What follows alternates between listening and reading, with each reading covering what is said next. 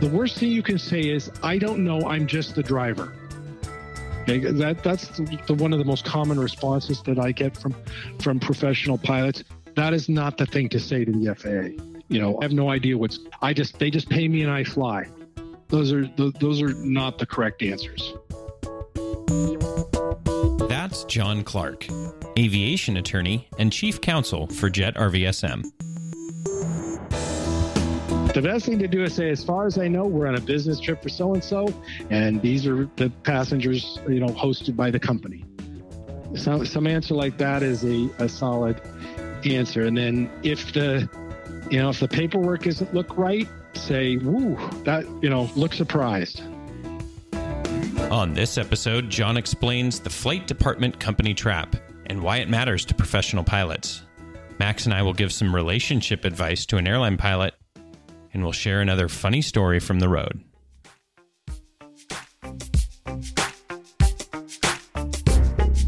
You're on 121.5, the emergency frequency. Welcome to the 21.5 Show, a podcast for professional pilots by professional pilots. Join Dylan and Max, both with experience in flight instruction, the airlines, and business aviation, as they talk to a variety of industry experts, share stories, and have a little fun along the way. Welcome to the 21.5 Show. It's the show for the pros. My name is Dylan, and I have 4.6 hours in a Phenom 100. That's an incredible accomplishment, Dylan. Episode 45. Let's dive right in. Yes, Max. Let's start with Aspen. How's your Aspen? Yeah, that's right. I haven't been Aspen in a long time, actually. You probably haven't either. No, I've been there in like a couple years, but yeah. What's the story in Aspen? They are now requiring a negative COVID test to go in. So if you've got passengers that you're going to be taking in there, they're going to have a test. I think it's going to be similar to kind of what Hawaii's doing and Alaska and some of these other states. So very familiar. Yes. So heads up on that one. But I think there's still kind of information developing. I haven't seen any definitive information yet about if you're a flight crew, if you have to have anything, or if it's just mostly for your passengers. But just a heads up. Another heads up. Did you see what Starbucks is doing for professional pilots and flight attendants? Besides taking copious amounts of their money on the reg? Yeah. Well, a little less money this month because they're doing a full first responders get a free cup of coffee program for December, and pilots and flight attendants are on the list of first responders. So, God, I wonder how many captains have tried to be the hero and be like, oh, listen, guys, coffee's on me. Yeah, I got it. And brings the release or something, be like, here's all the crew, tries to get it for free and brings back, and he's the hero till everyone figures it out. Everybody give me your crew badge for just a minute. Just real quick. Just they require for the discount, 10%. Every penny counts. So I can imagine that's going to be, knowing flight crews, they never abuse those kind of things. So I'm sure it'll be a great program, which Starbucks will be excited to continue into the new year. And then finally on what we've been up to, V-Base. Do you know what that is, Max?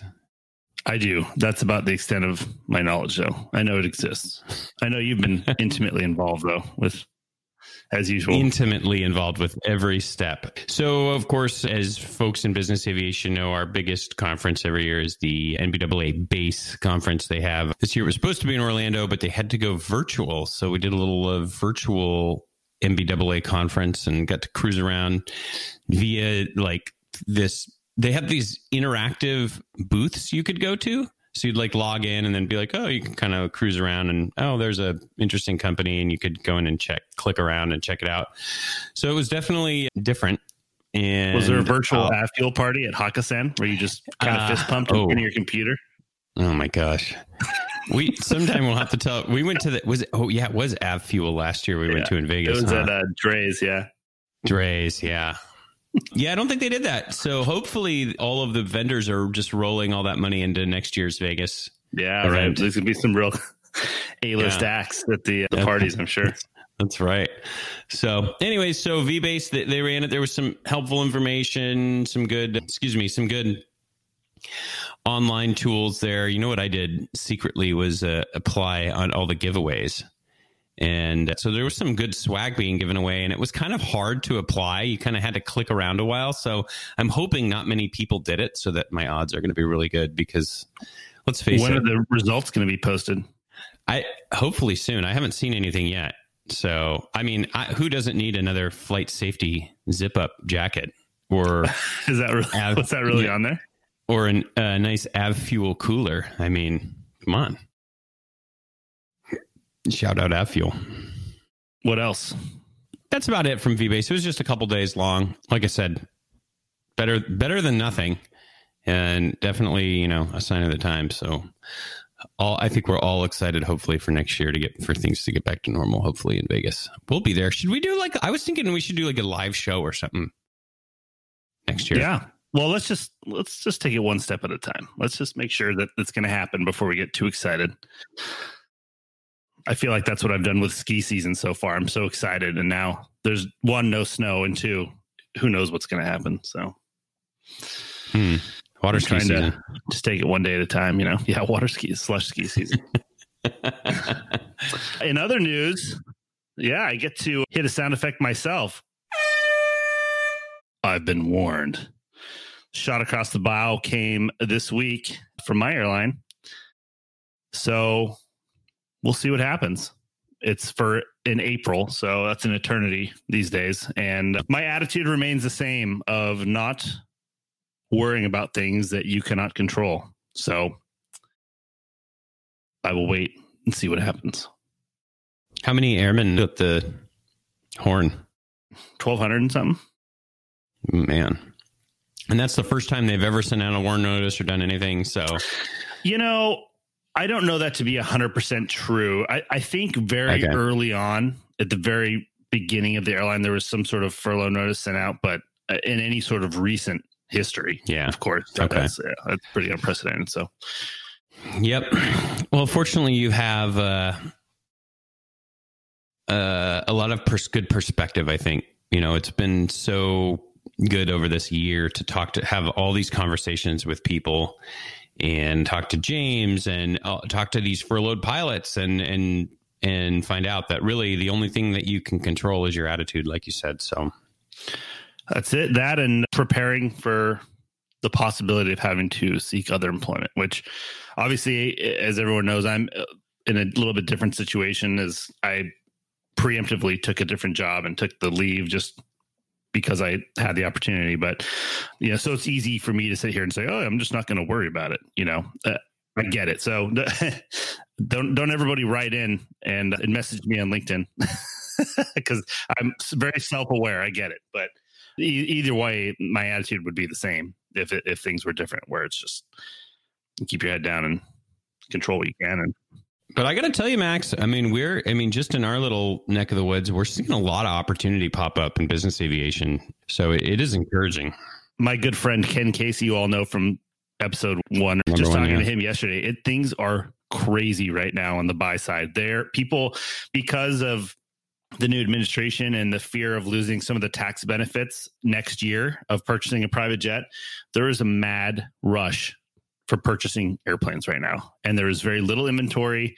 It's all picked through. And then even if you do find a jet to buy, it's very, very difficult to get it into pre-buy. And these all have to close by the end of the year, which is rapidly approaching. So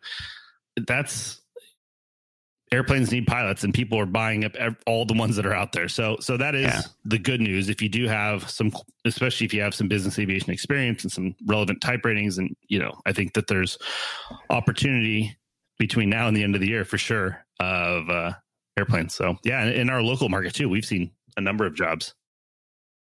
Here's a little free tip for those of you following along at home. If you haven't started networking with aircraft salespeople in your local area, you should start doing it right away. Those are the folks that know about jobs that are possible jobs that are in the pipeline, because they know the deals that are coming. Yeah. Most importantly, they're the ones that know about possible jobs first. Yeah. Because a lot of times the timing is so very important, and money spent buying an airplane broker lunch will not be in vain. Let's just say that. No. Yes. That has been one of the best. It could be some of the highest return on investment that you can make. Yeah. All right. Next topic. Every show, we do the same thing. We run around in circles. The latest on the COVID vaccine. Max, so we published our last episode, 2 weeks ago, when we've received messages from, I think, 3 or 4 different listeners with different information on what they've heard. All of them are conflicting. I don't want to necessarily report any false information, but what my point is here is there's a lot of questions right now and uncertainty. And well, they were all sourced from representatives at the FAA, different, regions and stuff like that. The answer is, in my opinion, I guess all we can speak for is what we're going to do, right? Because this is the one thing we talk about on this show that actually affects every professional pilot. Sometimes we talk about LOAs, that is really only for business aviation, and we talk about unions, and that's only for other segments. This is one thing that affects every single professional pilot listening to this, because everybody is expected to, and I'm sure anticipating getting the vaccine once you're able to. And I think what we've seen is a bunch of conflicting information from different sources within the FAA, and clearly the FAA is going to have to publish some sort of guidance on this, right? Yes. I was actually talking with one of our listeners yesterday. Shout out to Richie, who gave us some info from one of the infectious diseases folks at the FAA. And they were indicating that there's going to be some meetings here in the coming days, in internal meetings with the FAA, and that they're still kind of talking about what they're going to do. But it sounds like some official guidance is going to be released, because that's the problem. There's no official guidance yet. And so, we've heard, if you take the vaccine, you might have to self-ground for 2 weeks, or, as long as there's no effects, you're fine. Or some are saying, no, the FAA is going to specifically approve it. We don't know. No one knows yet. We heard back from Harvey Watt that, they advise, they say, look, there's not enough information out there right now. They don't recommend any pilots take it yet until we have a lot clearer guidance. So the other thing that was crazy too was that a lot of the information we got said, the FAA is not going to say anything heads or tails about vaccines. That's your business. And as long as you have no negative effects, you're fine. And I'm like, well, that's kind of risky to me, because what if you do have negative effects, then what? So and it's the same guidance that we've learned through this whole medical journey we've been on since we started this show, is that seek advice, whether that's if you go to the doctor for something weird and to make that call, if you have the resources available, like we talk about with Harvey Watt or AMAS or whatever you have at your disposal. But 2, just don't jump the gun on stuff. Again, get guidance, call before you do something, or at least have some hard guidance from the feds. And so, like we said, all you can do is control what we're going to do. And, I think we're unanimous in that we're not going to take any vaccine until there's hard guidance from the feds on what exactly the ruling is. Because the other thing, too, you read about these vaccines, and it's not like a one-shot flu shot deal where majority of people don't experience many side effects besides maybe a little sore shoulder and a red spot. I mean, this one, they fear some of the vaccines are required 2 doses, right? And there are fears that a lot of people won't return for the second one because of some of the side effects from the first one. I hadn't read that. Yeah, I think that this vaccine can have more significant side effects than I think that we're used to. So again, I'm sure the FAA will have their 2 cents on that. Yeah, one last thing I'll mention is one of the AMEs had mentioned that, the first round is probably going to be going to healthcare professionals anyways, but they're projecting that basically by the time they roll it out here mid-December and give that first round, it looks like it'll be about 1 million people. That's just what one source was saying. But they'll have basically 1 million people's worth of data in the first month. So pilots probably wouldn't be eligible in that first month anyways. So there might be, there will be more data out there. But anyways, we'll continue to monitor it. I was going to say, one other thing I wanted to add while we're on the topic of medical, I just got my medical last week. And one of the things that I've done is, again, from learning kind of how this whole thing works, is block 60 is where you mark if you've ever been in the hospital or had a surgery. You know what I'm talking about? So I made where you a lot of times report the same thing and write whatever and then say previously reported no change, right? So I have a document where I write my block 60 comments in and I copy and paste it every time, because I think the thing is that nobody really they don't look that closely at that stuff. And then if something happens though, or you have a medical event, and then they go back and look at your applications and there's inconsistencies there. So I started a document one with all my block 60 comments that I have, which is like 3 from like knee surgeries and, stuff like that. And I copy and paste it exactly as my AME had advised me to do it. So every time it's the exact same thing on every one of my medical applications. And then the other thing is all your visits in the last 3 years is all your medical visits is I keep in the same document. I just write down because, every time you fill that out and you're like short on time and you can't remember when you saw the doctor for what, even if it's just a physical. So, which is what almost all mine are, but I always put in there, eye doctor checkups, all that stuff. I just put in there. And so that way it's always consistent. And then because you have to put the same one for 3 years of your medical, right? So that way it's always the same thing. So everything looks very, very uniform. So I've been in the last couple of years trying to clean that up. So if they ever look at my medical application, my MedExpress, application history, it's very, very uniform and very cut and dry. That's really smart. The doctor's visits every year and stuff. Yeah, because that's the one that's always hard to dig up, and the date you did and the address of the all that stuff. It's so much easier just to do on your phone when you're done that day. Yeah. Stay up with it. Well, since we're talking about medicals, we might as well mention the sponsor of this program, our friends over at Harvey Watt. They provide pilot insurance for airmen across the globe. All of that loss of medical insurance that your union might provide or your employer provides is probably through Harvey Watt. You can get more information about all of the coverages they have, not only the loss of medical, but also the life insurance program, which I have there. Very easy to complete the online application. Very few exclusions. It's perfect for any professional pilot. HarveyWatt.com for more information. Thanks, Harvey Watt. All right, Dylan, we had somebody that wrote in for some flight advice. I'll read it here and we'll discuss. Hey guys, love the show and I'm in need of some advice. I'm a younger dude in my 20s getting my career going at a regional airline. No furlough flute for me yet. I recently met a girl and I'm really into her, but she doesn't work in aviation. So it's taken some work to explain my schedule and lifestyle to her. I have found that it is pretty easy to meet girls in the dating scene as the whole, quote, I'm a pilot thing helps you stand out. But it seems like sustaining a relationship with someone you really like might be tough. Do you guys have any advice for me on how to make a relationship work with the crazy schedule and lifestyle of a regional airline guy? Thanks. From Cockpit Romeo. I think we should bring in a special guest, someone we both know very well. That is my wife and your sister, Lindsay. Lindsay is a veteran of being married to a regional airline pilot, a corporate pilot, and a charter pilot. And an unemployed pilot. Yeah, and an unemployed pilot. I've worn a lot of hats over our years together. So welcome, Lindsay. Hi, thank you. So Cockpit Romeo, Max. Yes. Well, here's what I would say. Here, I'll give you my take and then you guys can say your piece and we'll see what happens. So I think that the biggest thing is to have empathy when you're a pilot.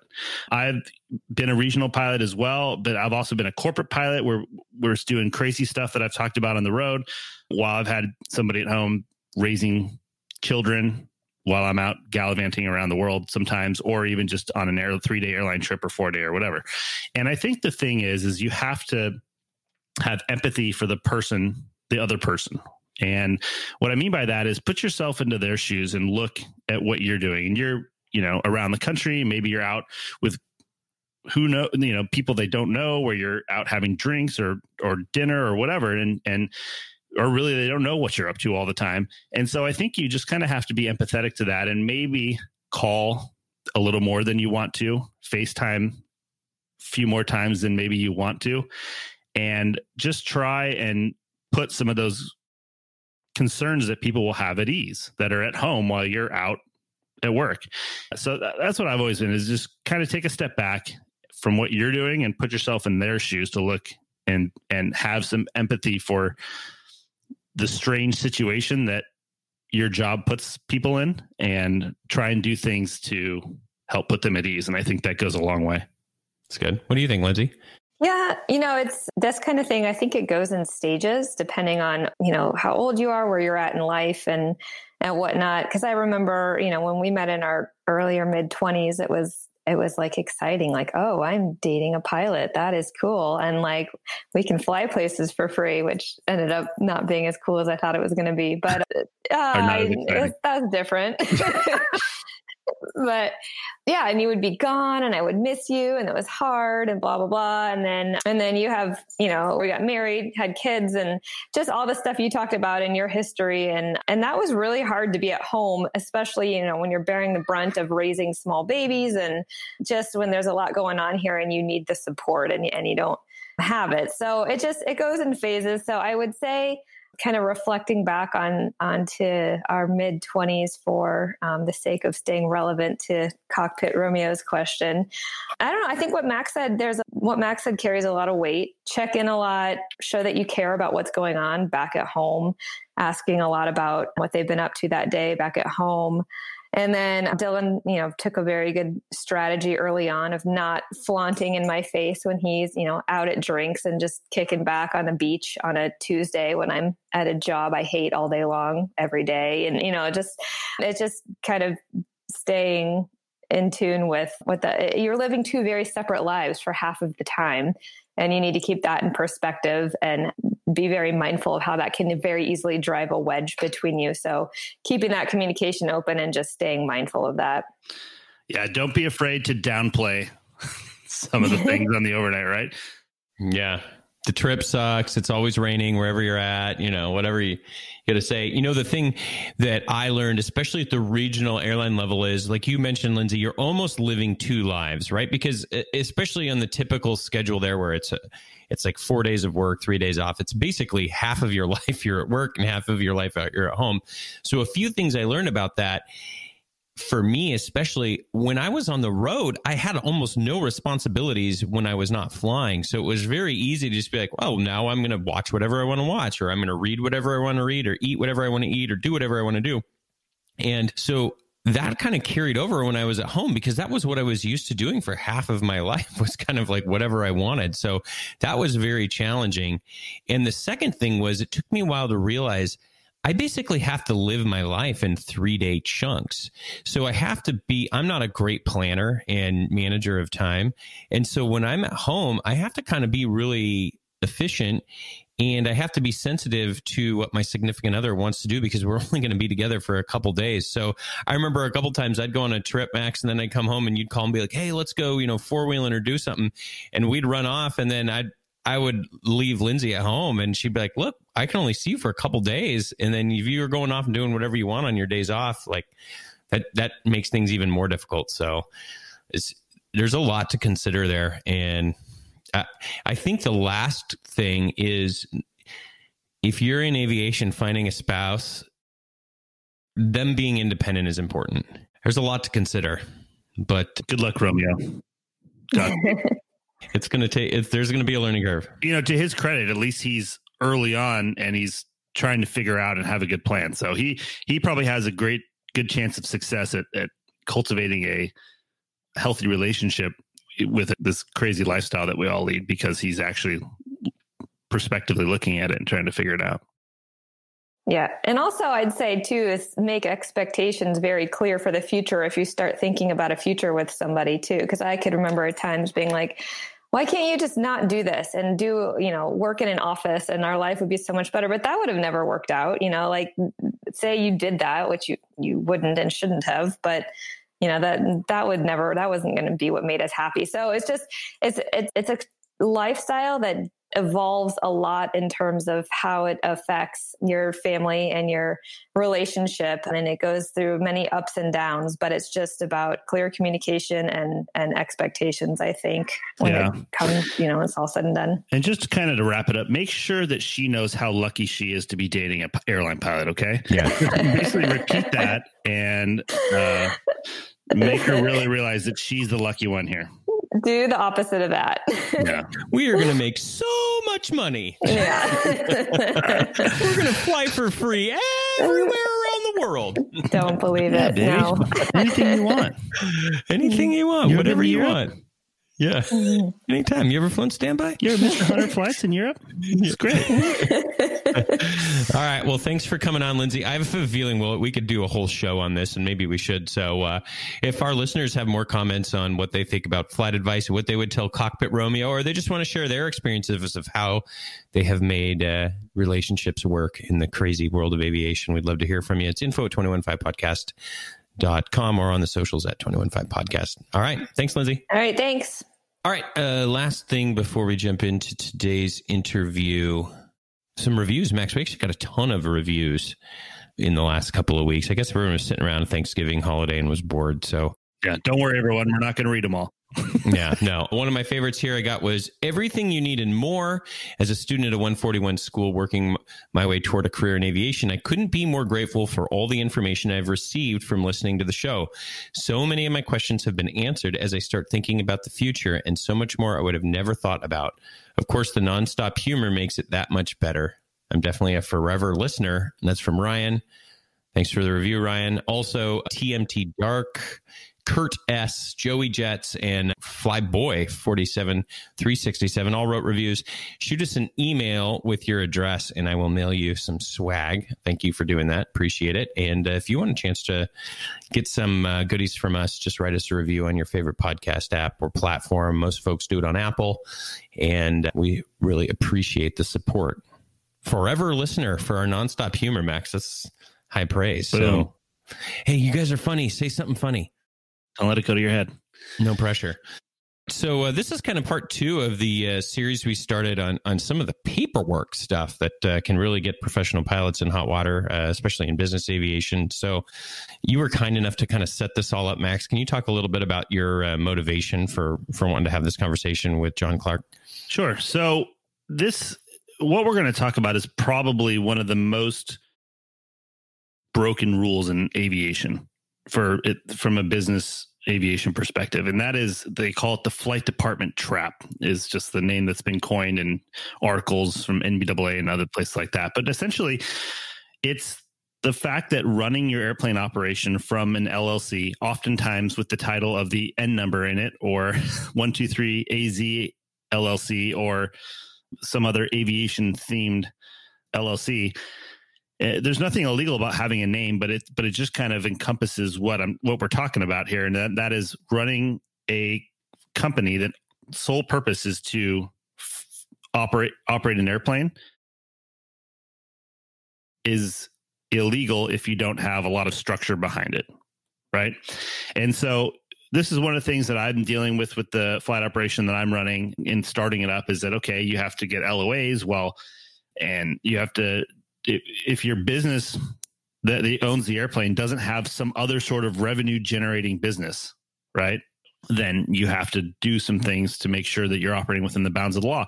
And this has come really to the forefront here from the FAA's perspective, and they're really starting to enforce. And most people that aren't in compliance probably have no idea. I mean, I was one of those people in the past at a different flight operation where I just, that's what a lot of people do.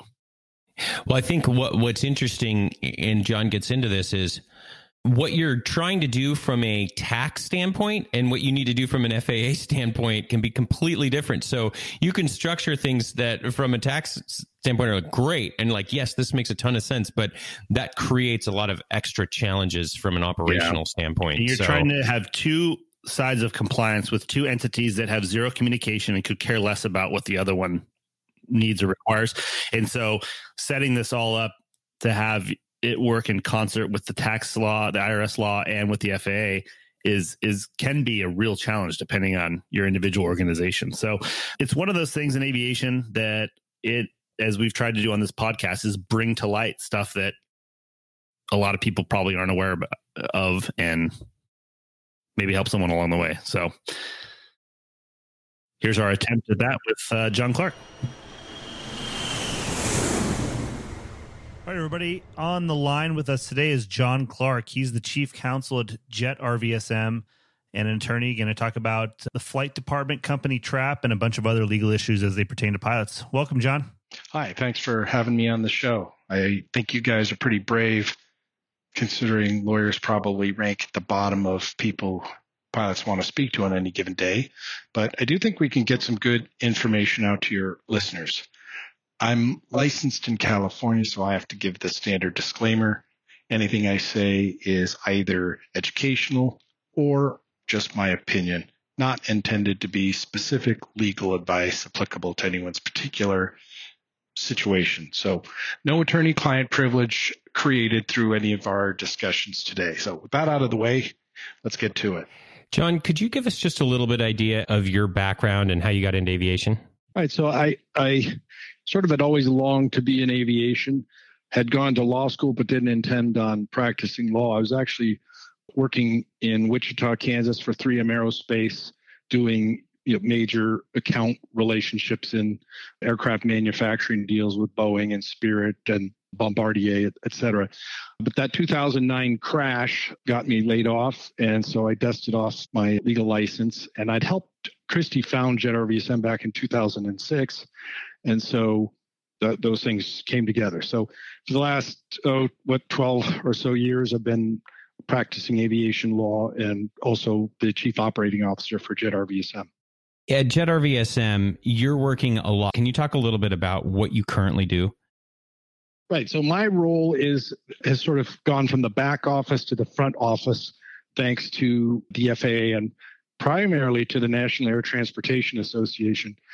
In 2018, they inserted some language in the FAA Reauthorization Act, basically pushing the FAA to start enforcing archaic rules that were, basically technicalities for Part 91 operations. And so that has brought to the forefront a bunch of really pretty annoying and technically complex rules that affect Part 91 operators and professional pilots. So now I'm spending a lot of my time before we apply to the FAA for letters of authorization, making sure that the operator structure is properly in place. So we're sort of bridging from the ownership structure that was put in place at closing. Now we need an operating structure before applying for letters of authorization, if you want to do it correctly. Well, I guess that brings us into our first topic, commonly known as the flight department company trap. If you guys Google that, you'll come up with articles from NBAA and trade publications and all kinds of stuff.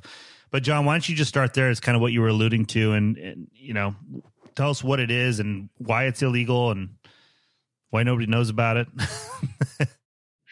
Yeah, it's the FAA has sent out a notice to pilots, an informational notice to pilots, warning them that this is an issue and that they're going to be going after it. But I think the biggest problem is that everybody is familiar with illegal charter or the Part 134.5. That's a concept that's pretty well understood. So pilots and operators tend to think, well, I'm not holding out, I'm not charging anybody money, it's just me, I own the company, etc. Well, that solves the 134.5 problem, but it doesn't solve what I call the Part 91.5 problem, which is you created a private carriage for hire company to own and operate the aircraft for either personal transportation of the member of that company, that it's usually an LLC, so it's a member or a shareholder, or the aircraft was put in a special LLC with the title Happy Cloud Aviation is the one Christy and I usually like to point out, something like that. If it says aircraft, aviation, transportation, holding, leasing, logistics, things like that, it's going to raise questions as to, was this company formed specifically to take title to the airplane and then to run operating expenses, pilot expenses, fuel expenses through that LLC? And if you've done that, you have created what the FAA would consider a private carriage for hire, because if the purpose of those flights is for the personal transportation of the sort of the owner of the company or for the owner's other businesses, could be construction, oil and gas, manufacturing, whatever it is, that is not basically is illegal. Yeah, it's interesting. And the objection you get is, what do you mean? I own the airplane. And the answer to that is that I think I'm stealing this from you, John. No. You own a company that owns an airplane, which is the difference, right? Right. And if you speaking about, if you want to get more narrow than, let's say, just if you Google flight department company trap, you're gonna get a list of all the lawyers in the game, because everybody's written an article on this topic.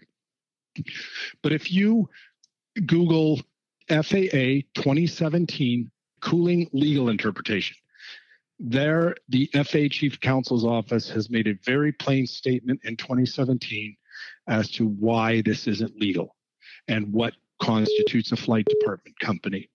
So that's probably the best way to really narrow down if your particular setup looks anything like that, which is basically an LLC flying for the personal transportation of the company owner and or for other business interests.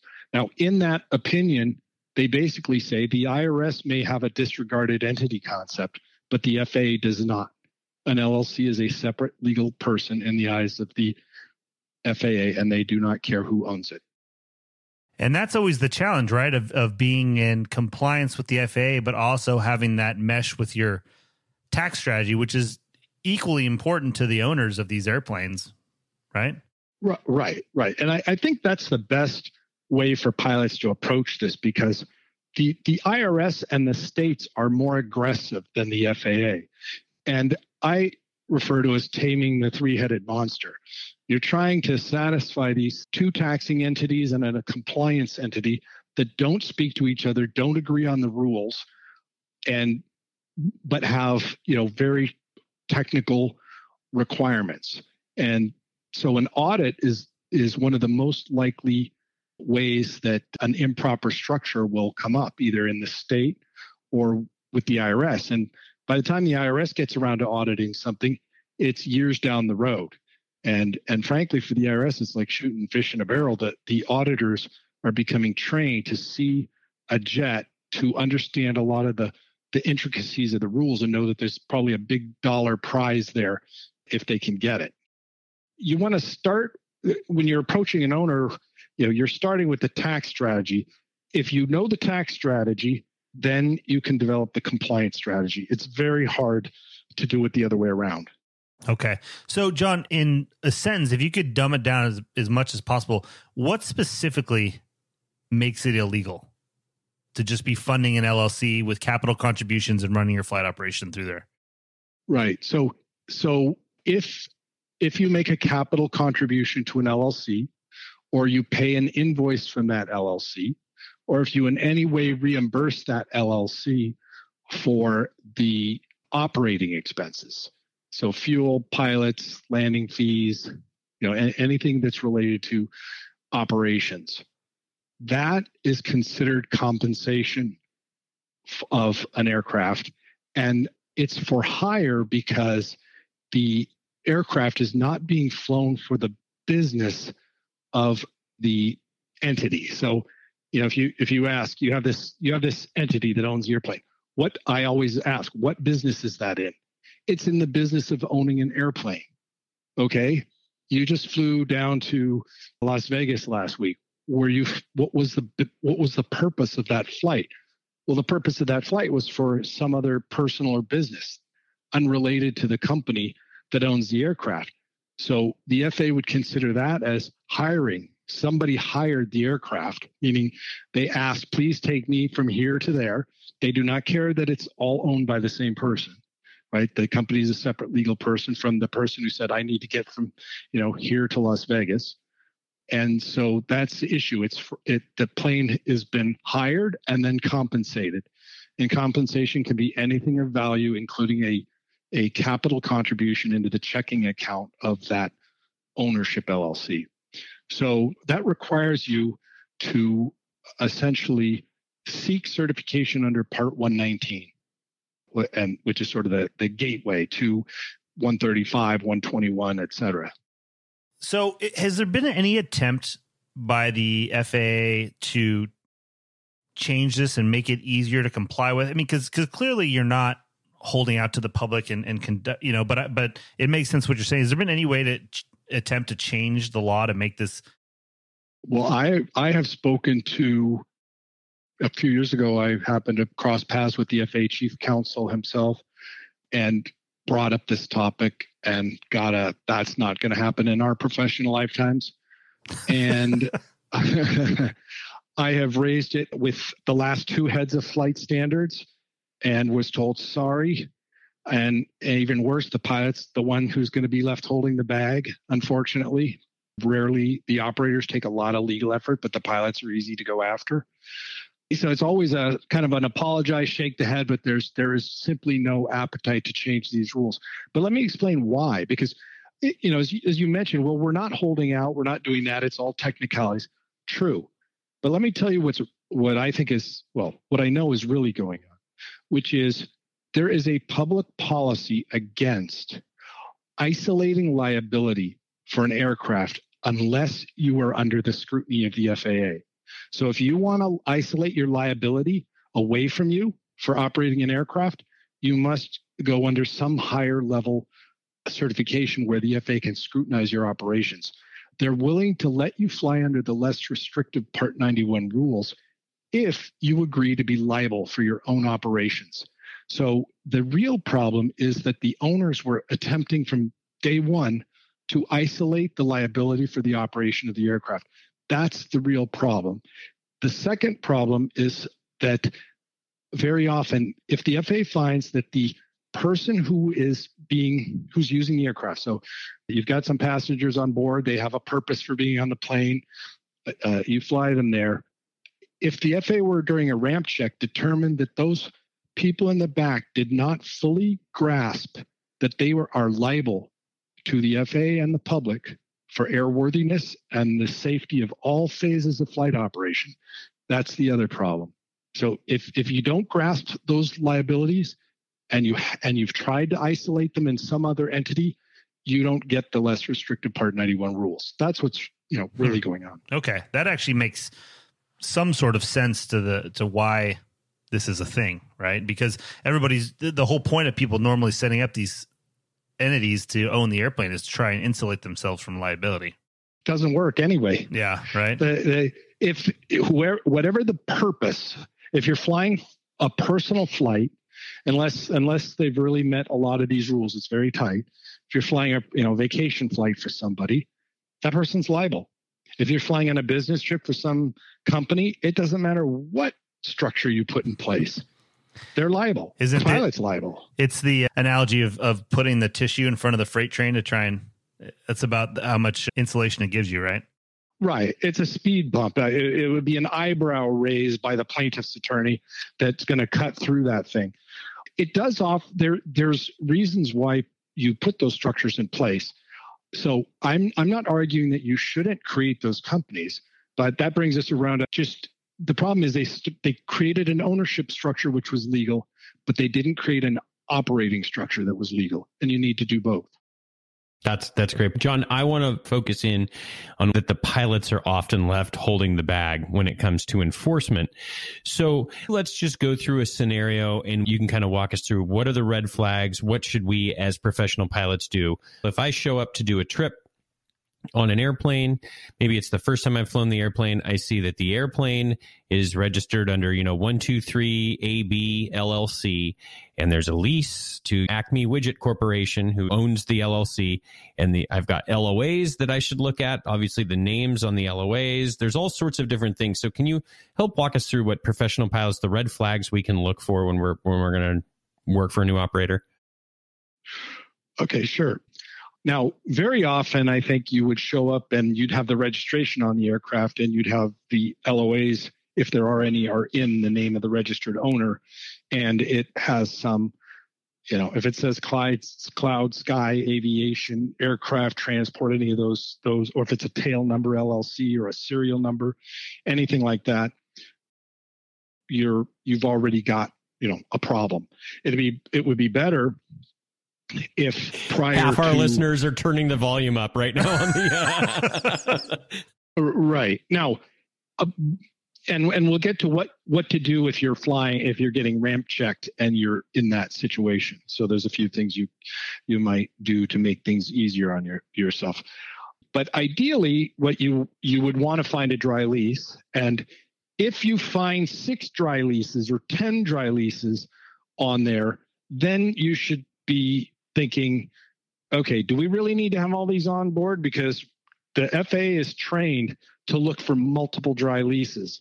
So, and this happens a lot during ramp checks. They ramp check, they ask who the operator is. Do you have a dry lease? And then they see the pilot fumbling through a stack of dry leases, looking for the right one.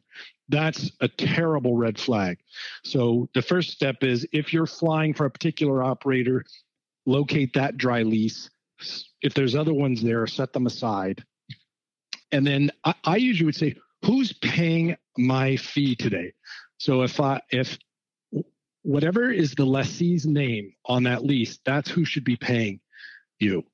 And there's a lot of different variations of this, which is the problem. But if you're being paid by an agency, if you're being paid by a subsidiary, some other subsidiary of a corporate group, or you're on a personal flight, but they're running it through, they're paying the fuel on a personal credit card, but running your fee through a company, those are all red flags. Essentially, the name on any dry lease, the name on any letters of authorization, the name on the fuel card, the name on your paycheck should all match. That would be the ideal situation. And that's a pretty easy one to check. I'm just thinking about scenarios that I've been in. It's very easy to see, the name, and then check the LOAs just for the operator name. That, to me, I bet those are in conflict pretty often. The most recent NTSB ruling, which was against Captain Reed Phillips and suspended him for 240 days, the FAA tried to go after him. He leveled off an RVSM airspace, and when we presented during a ramp check the LOAs, it was in a different name than the lessee that he was flying for. The FAA just didn't. They got him on a bunch of other stuff, but they didn't manage to get this. But it does show that the FAA does care. If you come into their sites for whatever reason, and they look at the air traffic records and they see that you were in RVSM airspace with the wrong name on an LOA, they will hold that against you. So say you do get busted. What are you looking at? Like suspension, revocation? Like what happens to the pilots? I've only seen suspensions. I haven't seen any revocations. There would have to be they'd have to be real mad at you for that. Even Reed Phillips, basically the FAA had warned him at least 2, maybe 3 times to stop flying for his aircraft management company that he was working for. At least I'm kind of simplifying, but they had handed him cease and desist letters, and he listened to the company lawyer telling him that everything was fine. So he ignored the FAA. So that's just as a side note here. If the FAA tells you something's wrong and you shouldn't be flying, stop flying, because the next thing you could get is a suspension. So take warnings very seriously. That would be the easiest way to stay out of trouble. I would say I've definitely seen a few suspensions over the last 10 years. Most commonly, they will basically pull you into the office, cancel all the LOAs, read you the riot act, tell you got to clean up your act. That kind of make your life miserable for a while. All right. So John, if we are professional pilots showing up, we're starting to see some questions about the paperwork. Maybe there's a lot of leases like you had mentioned. What should we as professional pilots do to protect ourselves? All right. Well, the first thing to understand is that the FAA operates on a facts and circumstances basis. So they're more concerned about what's actually happening than what's on the paperwork. So I actually think it's better to be honest about the circumstances and understanding that maybe the paperwork isn't right and that might be a problem. But if you're truthful, even despite the paperwork not being correct, that's I think is going to avoid a suspension. That's going to allow the FAA to try to guide the operator through compliance and leave you without a problem. So the first thing I always would say for a pilot to do is you're now, as of the last NTSB ruling, where they said the contract ATP is responsible to understand the nature of the operations that are being flown.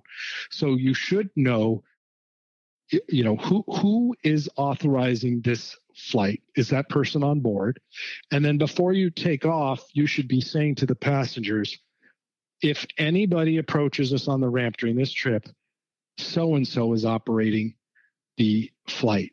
Now, if it says, if the registration is in that Acme Aviation LLC, probably through conversation, you kind of know that you're really flying for this particular person who's in the back of the airplane. And so you might be able to just sort of establish on a facts and circumstances basis, is this a personal trip for that person, or is this a business trip for a company? And so without getting into the whole operational technicalities, as a pilot, the best thing you could know is, are we flying for a business, or are we flying for a person's recreation, vacation, entertainment flight? If you can just understand that. And then if you can agree with the passengers, if the FAA approaches us at any stop, the purpose of this flight is such and such, being operated by so-and-so. And don't even bring up the fact that the registration or the LOAs are in the wrong name. I mean, this is in the worst case where you can't fix things in advance. You can't say no, and you're forced to be PIC. You can't beg off on flying PIC. So then if you're at a ramp check and you're approached, you just want to make sure that whatever you previously agreed is who's operating the flight. And what can you do as a pilot other than be truthful? Because in some cases, like in this last case that the NTSB ruled on, the FAA looked in the cabin and looked at the water bottles and noticed that they had logos on them for an aircraft management company, and considered that a bad sign. So they'll start looking around for little things suggesting, who's operating this flight. So best if you said, I'm flying for this construction company and we're on a business trip, or this aircraft is normally operated for the construction company, but we're on a personal flight for the CEO and his family, something like that. It's time to get rid of all those monogram napkins, Max. Yeah, too risky. Definitely. Right. If it looks like this thing was arranged, you don't want to see logos for the aircraft management company or the FBO is fine. You pick up all the water bottles from the last FBO you were at. Well, actually, I mean, I don't know. Maybe this is silly then, but for a lot of flight departments I know in our airport, you'll see the pilots with logoed shirts, something like that. So maybe that might also be something to consider, huh? That's the way to get your Part 135 competitors to whistleblow if they see that. I mean, those are the kinds of things that get phone calls to the FAA to come check it out. If they see two uniformed pilots with logo shirts dropping passengers off at the FBO and they don't know whose certificate that aircraft is on, they might this happens on a regular basis. That the number one way that people get caught by the FAA is from a charter operator on the airport complaining about an aircraft they've seen a couple of times that looks suspicious. But one of the things I do want to say is some things not to do. The worst thing you can say is, I don't know, I'm just the driver. Okay? That's one of the most common responses that I get from professional pilots. That is not the thing to say to the FAA. I have no idea they just pay me and I fly. Those are not the correct answers. If it were only that simple. That's called being an airline pilot. That's what that's called. Right. The best thing to do is say, as far as I know, we're on a business trip for so-and-so, and these are the passengers, hosted by the company. So some answer like that is a solid answer. And then if the paperwork doesn't look right, say, woo, that, look surprised. Thank you for bringing that to my attention. Yeah, and right. And talk about how if there's any issue, anything you could do to keep moving along and not, basically say, hey, could we need to get to our next destination? Can I call you when I get back to my home office or the hangar? hand them your business card, anything that says you're not trying that. Anything, as long as it doesn't look like I don't care and you're trying to avoid them or trying to cover up something. Those would be the things you don't want to do. All right. So let's say that you have, 123 ABC LLC and it's operated just like you described you shouldn't. And that's all that the LLC does is own the airplane and pay for the operating expenses, et cetera. So now, you listen to this podcast, it brings to light that you're doing something illegal. How do you bring that situation into compliance?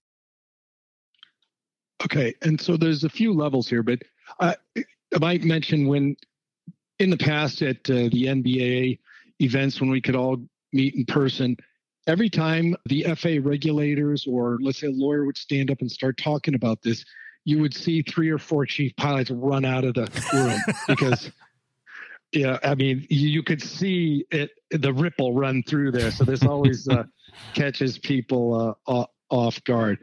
So the best timing is just to throw this in here is if you're working with a flight department, you're acquiring a new aircraft. If they're working with an aviation CPA on their tax strategy, and it's an aviation specific CPA who works with other regular CPAs, but just on the aviation part, they will guide the operator through this process, and you're going to get 60-80% compliant right there. So that's always the best bet. If you're in a cleanup situation and you can get with either the in-house counsel, their local business attorney, you can always call JetRVSM if you're working on LOAs. I talk to a lot of owners, CEOs, et cetera, just to sort of gently bring them up to speed on these things if I can. But if you're right there in the field, so you're saying that you're there, it's wrong, and you're supposed to get on the plane and start flying. Yeah, you're listening to this. You're a pilot. It's the company you've worked for 5 years, and we've just brought to light that your operation is not set up properly. Now, so how do we come to Jesus? Yeah, maybe not for the flight tomorrow, but just to get the ball rolling. What's the process? Okay. Well, so let's just say if you did just show up on the ramp, and if there's any way you cannot be pilot in command, that's the day to say, I don't mind being first officer. I'll fly SIC. Okay, because it's the PIC that's good. If there's a ramp check, that's all eyes are going to be on the PIC. But let's say you're working for somebody who's got this problem. If they're, I would think if there was anybody inside the company who was taking care of the money part of it. Usually I find that a chief financial officer does not like to risk tax problems or compliance penalties and fines, et cetera. So if the company's big enough to have somebody like that, then you can try to start with somebody inside the company, either the in-house counsel or the chief financial officer controller. If it's a smaller operation and you're just dealing with the principal, if you find some of these articles online, what I find is you say there's been some changes at the FAA recently, and there's an evolution of enforcement and scrutiny, and things which were accepted in the past don't look like they're going to be accepted in the future. And so, if there's a way we could sit down and kind of look at this, that would be great, as a starting point. What I'm finding is I'm having a lot of pilots come to me who've never had a written agreement with their client. Or let's say you're an employee pilot, but you're an employee for a subsidiary, but you're flying for the parent company. There needs to be some paperwork there. So you as a part of a compliance discussion, when I draft a pilot service agreement or an aircraft management agreement, if a chief pilot, let's say, is handling everything, it's going to contain a bunch of language in there that's almost like a teaching instrument, so that so a lot of pilots now are taking a solid agreement, sitting down to negotiate that, and out of that comes these compliance issues get raised in that discussion. It's not necessarily an easy discussion. Somebody can certainly call me up at JetRVSM and I can help them in a specific situation. Yeah, I mean, I just imagine for many of us that have been working for a company that's maybe had an aircraft for a while, and then this is being brought to light, you're gonna run into the resistance of, well, that's the way we've always done it, or our other operation, we've been doing it like this for a while. So it just seems like that initial convincing of, hey, things are changing or have changed or new information's available. That'll be the hardest part. Right. 2016, 2017, the FAA started revising its internal guidance to inspectors. So, and then you see these legal interpretations, and there was sort of a re-emphasis. Then, not until late in 2018, I think it was, that the National Air Transportation Association, which is lobbying on behalf of primarily the charter industry, that saying, hey, there's a lot of illegal charter going on. We'd like to put the kibosh on all this illegal charter. And so they created a website, they created a task force, they started lobbying the FAA. And so they are the ones currently pushing the FAA to investigate years of basically whistleblower phone calls and complaints about illegal charter. But I have spoken with the high-level members of NATA, attended meetings, and I've kind of tried to say, where do you draw the line between the illegal charter you're worried about and then these sort of technicalities? And there really isn't a bright line there, because their goal is that they feel that most businesses should actually be putting their aircraft on a charter and then chartering it for their personal and business use. So they see, for a lot of these small operations, they think it's better off if it's all run under Part 135. So, that's not an argument that anybody's going to win. But so they basically are treating what I call Part 91.5 the same as Part 134.5. And so you're seeing them, for example, go into an FAA region, get the FSDO inspectors, sort of on board with this, and then they call a bunch of people in and start, telling them what they're doing isn't right. So you'll see this slowly region by region. So, if you wait, maybe you'll get a call from the FAA to come in and spend a few hours there discussing these problems. Yeah, it sounds like basically at the end of the day, the Part 91 operators would get caught in the crossfire here with the more traditional 134.5 type stuff. Right. Yeah, exactly. It's not what the FAA or the National Air Transportation Association is going after, but it is getting swept up in the net. Now, what I tell people is, I don't think you need to lose sleep over this, because if you have a compliance philosophy, so if you're in a ramp check or what this new thing that's coming, I think called a Part 91 department inspection, where they're actually going to dig into the operational control stuff.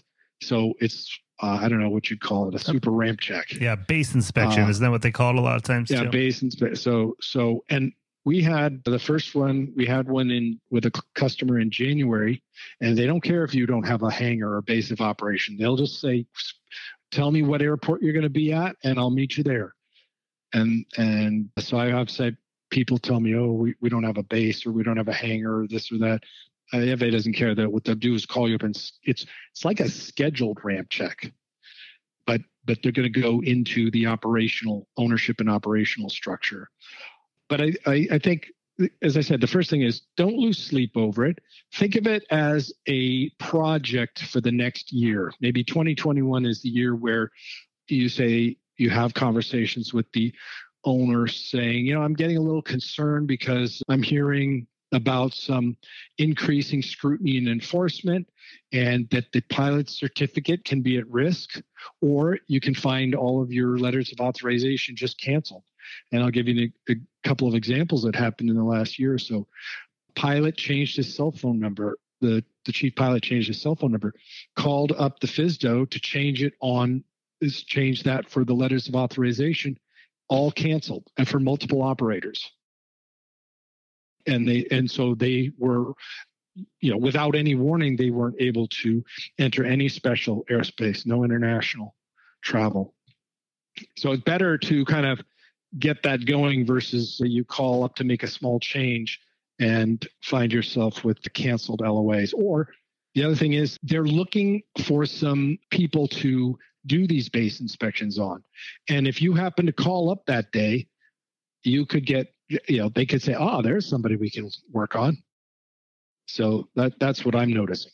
And just to kind of the most basic sense, John, because bringing your specific situation into compliance could be as easy as one dry lease agreement and kind of changing your accounting as far as, going as far as having multiple leases with different entities within the organization, blah, blah. But basically just to give people an idea of what you may have to do to then be in compliance, can you just kind of give a quick and dirty version? Let's see. Yes, the quick and dirty version of something the American Bar Association called mind-bendingly complex. Translated into pilot speak, please. Yeah, right. Okay, so once again, first, let's say if somebody came to me and said, run me through your operational compliance check. And I've been doing this because this is a little gentler way for an operator to see what's going on. So if I'm doing an operational compliance check, we're going to spend, it's almost always about 90 minutes on the phone with the principal, with the the person who's handling the money, maybe a lawyer or an outside CPA. And we're going to go through an exhaustive list, starting from how do you like to operate this plane? Who's using the plane? What kind of passengers are you having on here? Business, personal, etc. And out of that process, we can say, okay, well, here are your, options for compliance. You have, 2 or 3 levels, and some of them are 70% compliant, some are 80% compliant. If you were 50 or 60% compliant, you're already better than everybody else on the ramp, because the non-compliance is, I think, my best guess is 80%. So 8 out of 10 operators, if they were to come in and talk to me, would find out that they're not technically compliant. Now, there's different shades of things, but I do get it where somebody brings in their plane and they're issuing invoices to 4 different companies that they own for use of the aircraft and charging for passengers. Now, not holding out, just doing it within their own company, but that kind of money changing hands, that's what gets the FAA's attention. If it turns out that no money's changing hands and it's just the wrong name on some paperwork, that's better. But we would go through that. And what generally comes out of this is either you have co-owners of a plane and they should have some sort of co-ownership agreement that the FAA will recognize as compliant. Another way to do this is to have a dry lease, and money can change hands under a dry lease for the use of the aircraft. I also do something called a gratuitous bailment. If there's a need for one party to exercise operational control, but they're not going to pay for it, there's no money changing hands. They just, it's Acme Aviation LLC, and the actual operator is Acme LLC. So we just need to get the right to exercise operational control transfer. So that could be as easy as, a short agreement to accomplish that. Then there's also under the FARs is something called joint ownership agreement. So if you have joint owners, you can actually have one operator who's legally liable for the operations of all of them, sort of a wet leasing exemption. So that's why it's hard to simplify, because there's a kind of a suite of compliance tools out there. But the simplest one that people hear of is a dry lease of the aircraft from the owner to the operator. Okay. That makes sense. Well, that's the flight department company trap. If you find yourself in the situation, you got to get to work. And if you're in full compliance, kudos to you. I like that. I like your idea, John, of a project for 2021. Yeah, that's a good way. Not you don't want to walk up to the boss and put the brakes on the whole operation so we get this remedied, I think is the idea. So let's move on just to some other professional pilot legal issues, John, that you're well versed in. You alluded to some contracts and pilot services agreements that you draw. When are those appropriate, and in what scenario? Okay, so there's I basically see three types of agreements, and only one of them is absolutely essential. So if so many pilots, now are we talking about contract pilots? Are we talking about employee pilots? All of the above. Whatever is appropriate in whatever scenario is what we're interested in. If you are an employee of the operator, you don't need any paperwork because you're an agent, you're under the command and control of the operator, you're perfectly fine.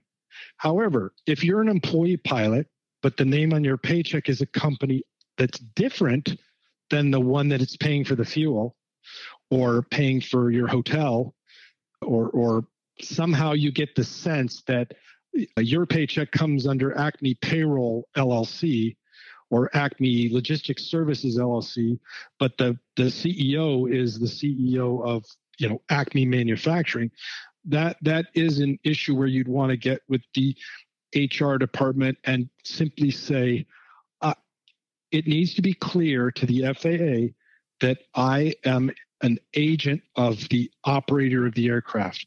I need to be able to quickly show the FAA, if I'm approached, that I'm under the command and control of the operator and not this subsidiary. And the first piece of evidence the FAA looks at is who paid you, because the presumption is whoever paid you has control of you as a pilot. So that brings up this term pilot agency, which is the most critical thing whenever you are being paid by somebody other than the actual true operator of the flight. Now let's go to the contractor. If you have an LLC, a lot of contract pilots have their own LLC, and so they have some company writes their LLC a check. Now it could be an intermediate, it could be an agency that facilitates contract pilots. It could be anything. I see all kinds of things, but it's very often that there's some check going to the pilot's own LLC, but there's no direct relationship in writing between the individual pilot and the true operator of that flight. So again, the way that's solved is with something called pilot agency. And if you have that in writing and it looks pretty and simple, and then you hand that to an FAA inspector, that's going to be the end of that problem. You have just now shown that you are under the command and control of the operator, and that's essential for Part 91 compliance. So if, let's say they're doing a lot of other stuff in the back that you don't understand or isn't quite compliant, but you've got your pilot agency with the right party, that's going to go a long ways to protecting, your backside.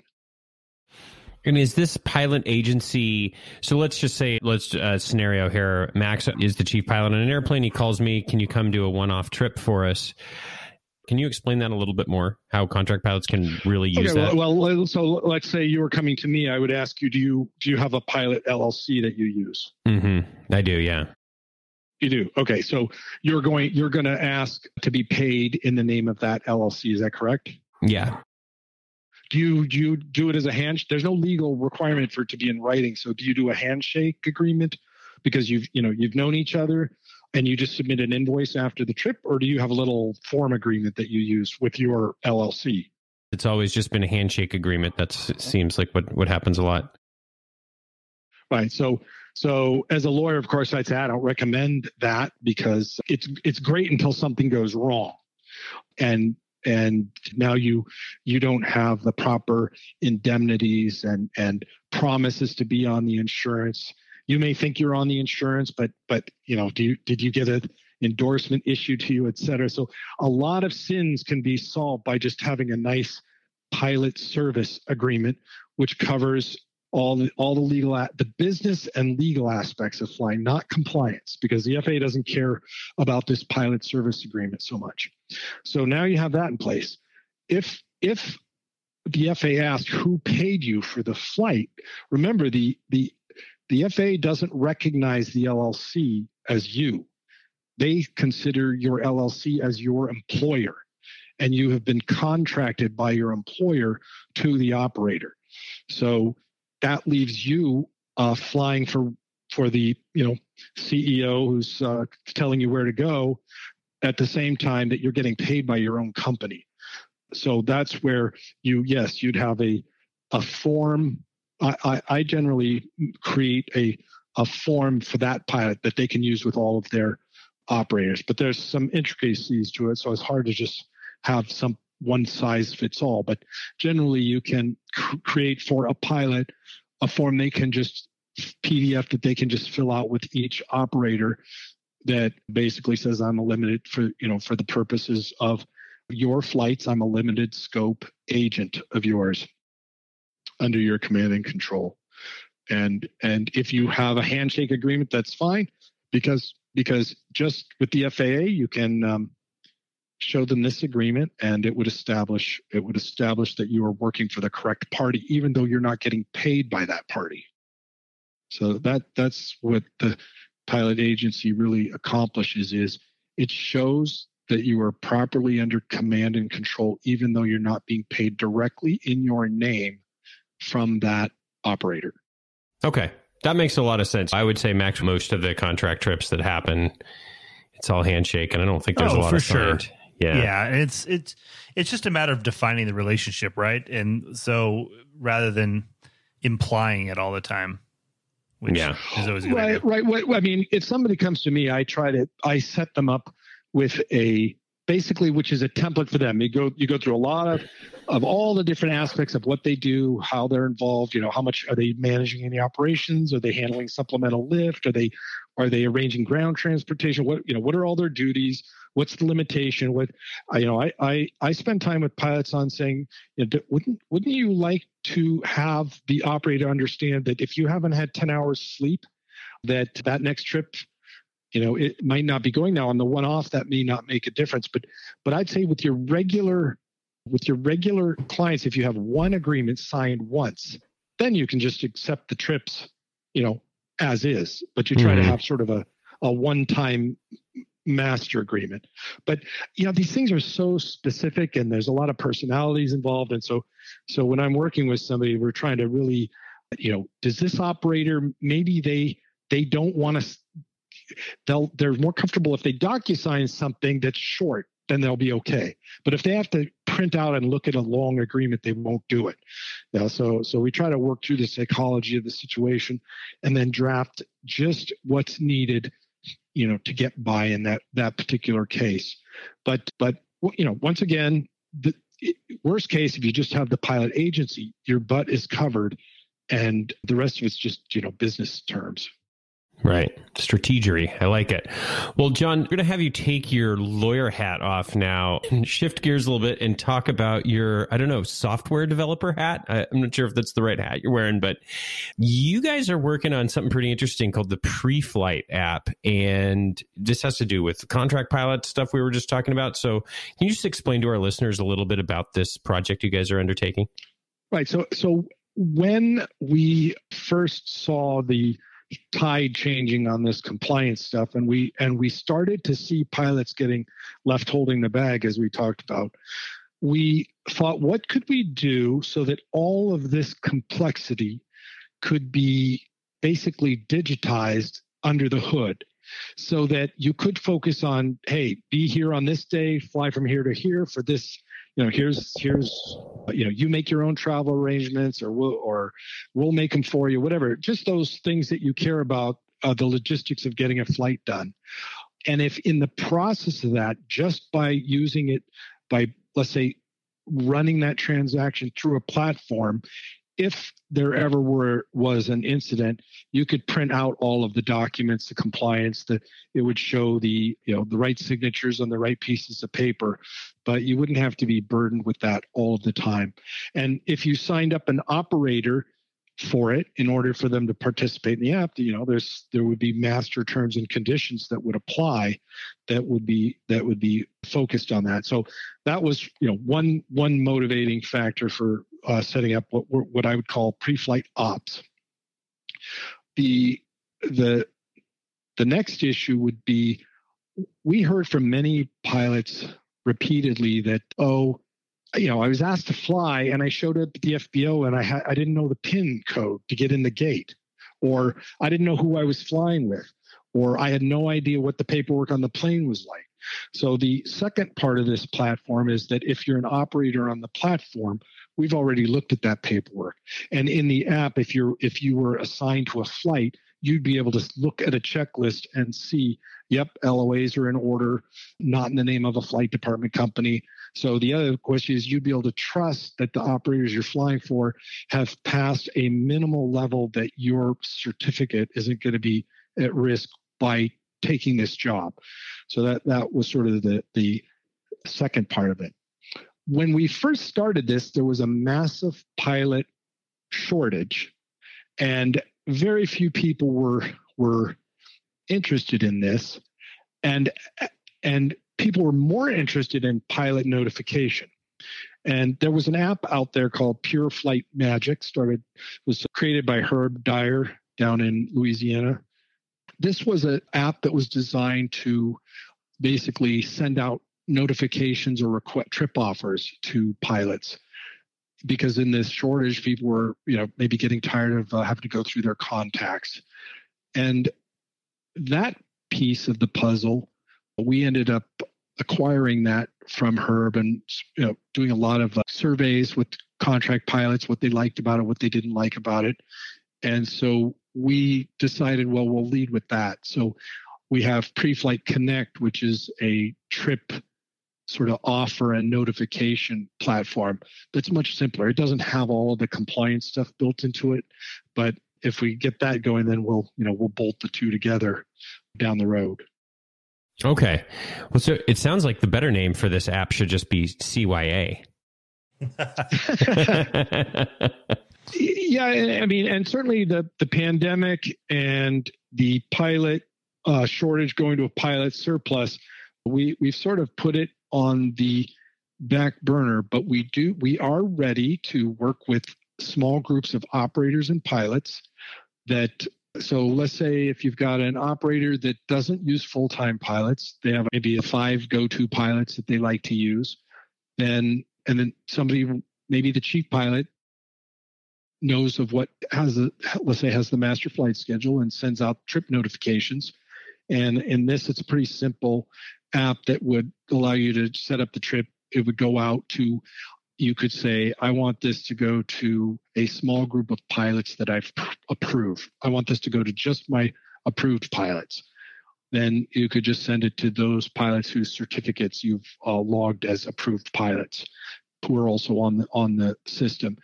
It allows for 3 tiers or 3 levels or 3 groups. You can divvy it up any way you want, but basically you can put pilots that into 3 categories, and you could notify the first group, and if no one accepts, you could then notify the second group. And if that doesn't work, maybe the third group, or maybe you have 3 different aircraft in the fleet and you want to group the pilots by the aircraft. But so there's a few ways to just work with the pilots Eventually, if you can't find somebody you would then be able to broadcast that out to the pre-flight network of pilots. But these would be, in order to be in the pre-flight network, you have to be current in the type ratings you're listing. You have to have your medical has to be current. Everything has to be, you have to be legal to fly.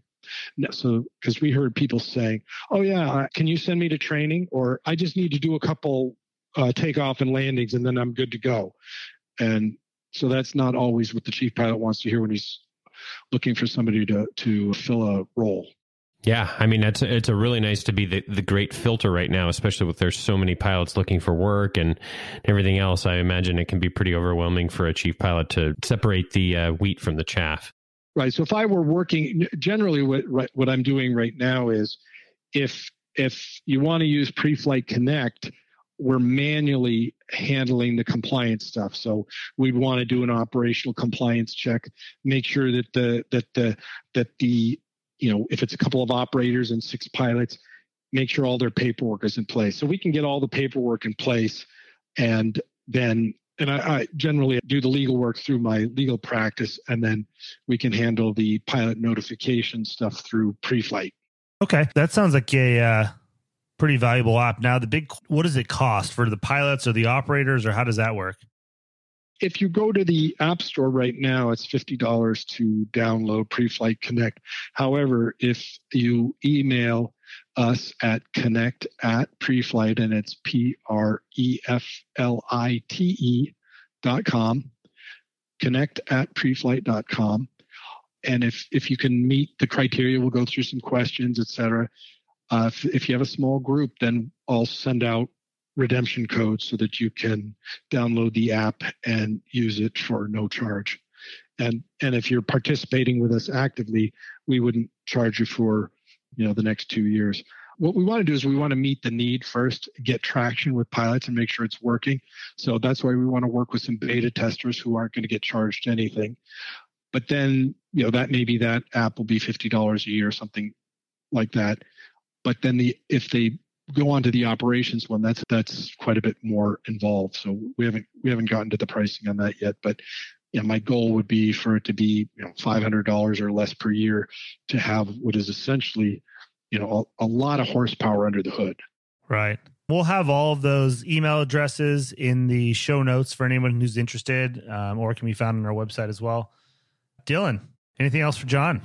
I watched the webinar that you participated in from the NorCal BAA recently. We'll have a link to that as well. The thing that I walked away from this conversation is everybody's situation is a little bit different, right? And it seems like you can't just read one article and then kind of figure out what you got to do. So I'm walking away from it going, I'm probably going to need to bring in a professional like yourself or somebody else to consult with our operation and make sure that our compliance is assured, I guess, in the future.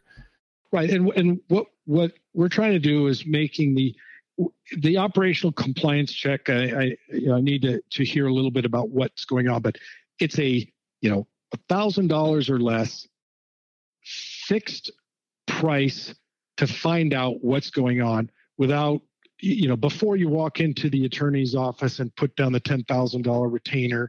Because the main thing with operators is they know what happens when you walk into the attorney's office. You have this open-ended expense and you don't know where it's going to go. So what I like to be able to do is say, hey, here's what you're facing. And then if you want to use a firm, we have many excellent colleagues in every state that we can refer people to. We know aviation CPAs. We can bring those people in if they make sense. But the main thing is that the operator can understand in finite terms what they're dealing with for a fixed price and a few hours of their time. That sounds like money well spent. If you want to stay up to date, they can send an email to either John at jetrvsm.com if you're interested in sort of the letters of authorization type stuff, or connect@preflight.com. We don't spam. We send out, if we see something happening in the industry worthy of writing an article, we'll send that out. So we sort of maybe 4 or 5 times a year, you might get a briefing on something that's important, whether it's letters of authorization, whether it's Part 91 compliance, or if it's a professional pilot type issue. So if somebody sends us an email, we'll put you on our email list. So that's some way just sort of to get some updates here and there on what we're doing. Maybe keep it remind you sometime in 2021 that you were meaning to fix something. Well, great stuff, John. We certainly appreciate your time today. We'll have all your contact info in the show notes on our website. And I suspect when we have our next compliance question, you'll be our first call. So thank you very much for spending some time with us today. Sure. Happy to help. Right. Sure. Thanks. Thanks, John. We certainly appreciate it. You are a wealth of knowledge on this stuff, and we'll talk to you again soon. Thank you.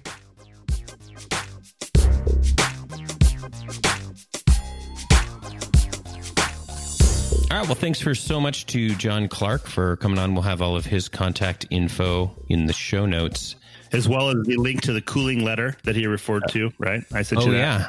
Yeah, that's right. We've got that as well. So lots of good information. And I know a lot of our listeners will probably have to take a deep look into what they're doing and wonder if this is worth tackling in 2021. So I screwed up a little bit. I didn't know this, but after we talked to John Clark on the last episode, we talked to Christy about the LOAs. And then I was like, she probably doesn't have any good stories. And so we ended up telling our own story. Turns out, I guess she's got incredible stories about doing all the RVSM certification all over the world. So we're going to have to get her back on the line soon and hear some of these crazy stories. So in the meantime, though, you had talked about You had teased a story about somewhere in Greece doing a motorcycle ride or something. I guess I'm on the hot seat now. So anybody, again, if you have good stories, please let us know, because we don't want to be the ones telling the stories all the time.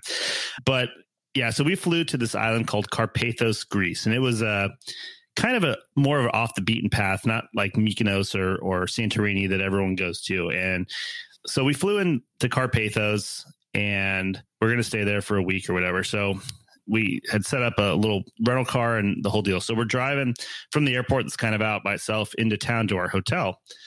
And right by our hotel, we turn the corner and there's Gatuli's motorcycles for rent. And they have like dual sport motorcycles.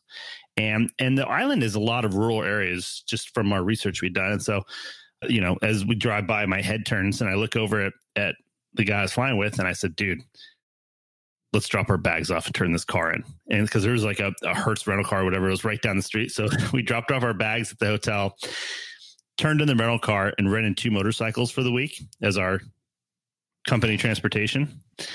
And what kind of motorcycles are you taking? So one was like air cooled, like Suzuki DR. Like there was a 250 and a 350. And the guy I was flying with, he was bigger than me. So I'm like, all right, you take the 350, I'll take the 250. And we ripped around that entire island, dirt roads everywhere, down to these like beaches that were riding through like olive orchards, then down, it pops out in a beach, and there's like goats crossing, and just everywhere we rode these bikes. And just like you see in pictures of the little, you know, the hillside villages that are all white, right, stucco, and you're ripping through those. And, you know, we had lunch at some lady's at her dining room that she like made us just because we were from not there. And it was incredible. And so I had ridden dirt bikes a lot. So I had a ton of experience riding in the dirt, and the other pilot, he had ridden a lot on the street, but not a lot on the dirt. So we had these, so he's kind of teaching me when you go around corners and how you kind of counter steer and about, and I'm trying to explain to him when we go off road and how to ride. And it was funny. So he laid his over when we were first going off road and like tore off one of the turn signals on the back and some stuff. And then I was trying to keep up with him because it's really hilly, and he's on a 350. So I'm winding mine out. Yeah. And a really high RPM. And then it starts getting hard to start. It was electric start. So it wouldn't start an electric start, and it would only start when I'd kick it, which means like, I'm like, we're kind of blowing the top end out of this. And so the compression is not as good. So, it needs a little bit more of a robust spin to get it going. And so I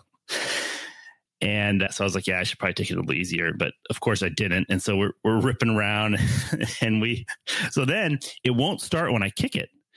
And we're like a day or two from being at the end of the trip. And I'm like, oh geez. So then I would have to park up on a hill, and I'd have to give it a good shove down the hill, hop on and pop the clutch in second or third gear.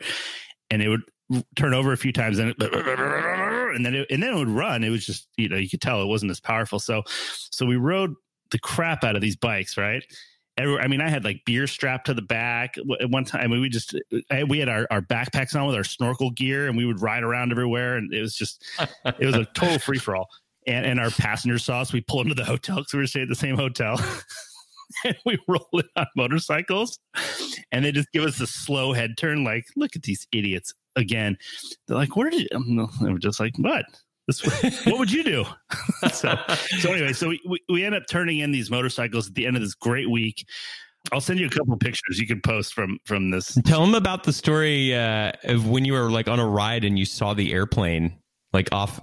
You were like riding near the airport and you saw the airplane. Yeah. So this place, it was not set up for business jets at all. So we dropped the passengers off kind of on the airline apron, and then we had to reposition the airplane. We basically parallel parked it at the approach end of the runway, like kind of there's a little bump out where there's like a run-up area, I guess you would say. Yeah.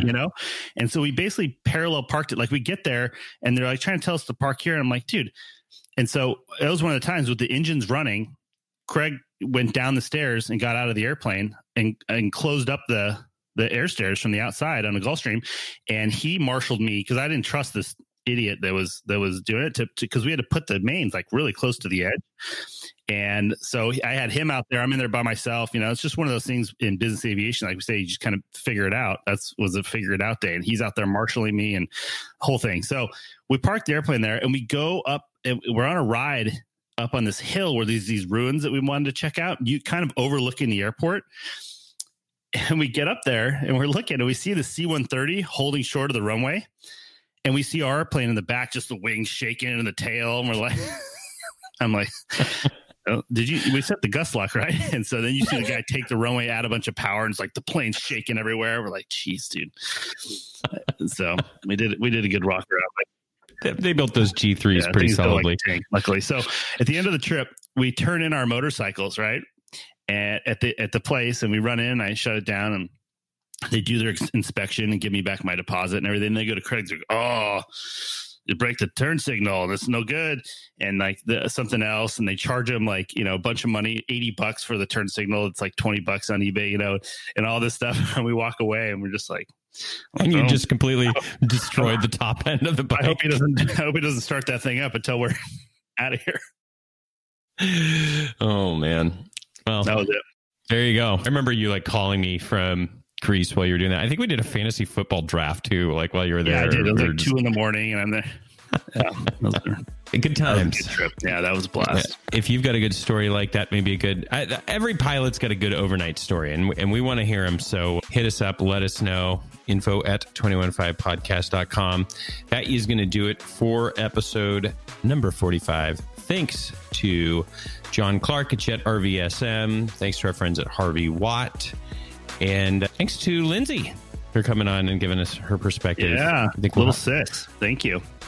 Good luck, Cockpit Romeo out there. Relationships are tough. I was just going to say, that's your catchphrase. Relationships are tough. That's right. Well, you can follow us on social media at 215 Podcast. We've got more aviation license plates coming out through our Instagram feed. And yeah, I think that's it. Anything else you want to promote, Max? That's it. That's all I got. Till next time, Dylan. Flexibility. It's the key to air power. See you guys. See ya.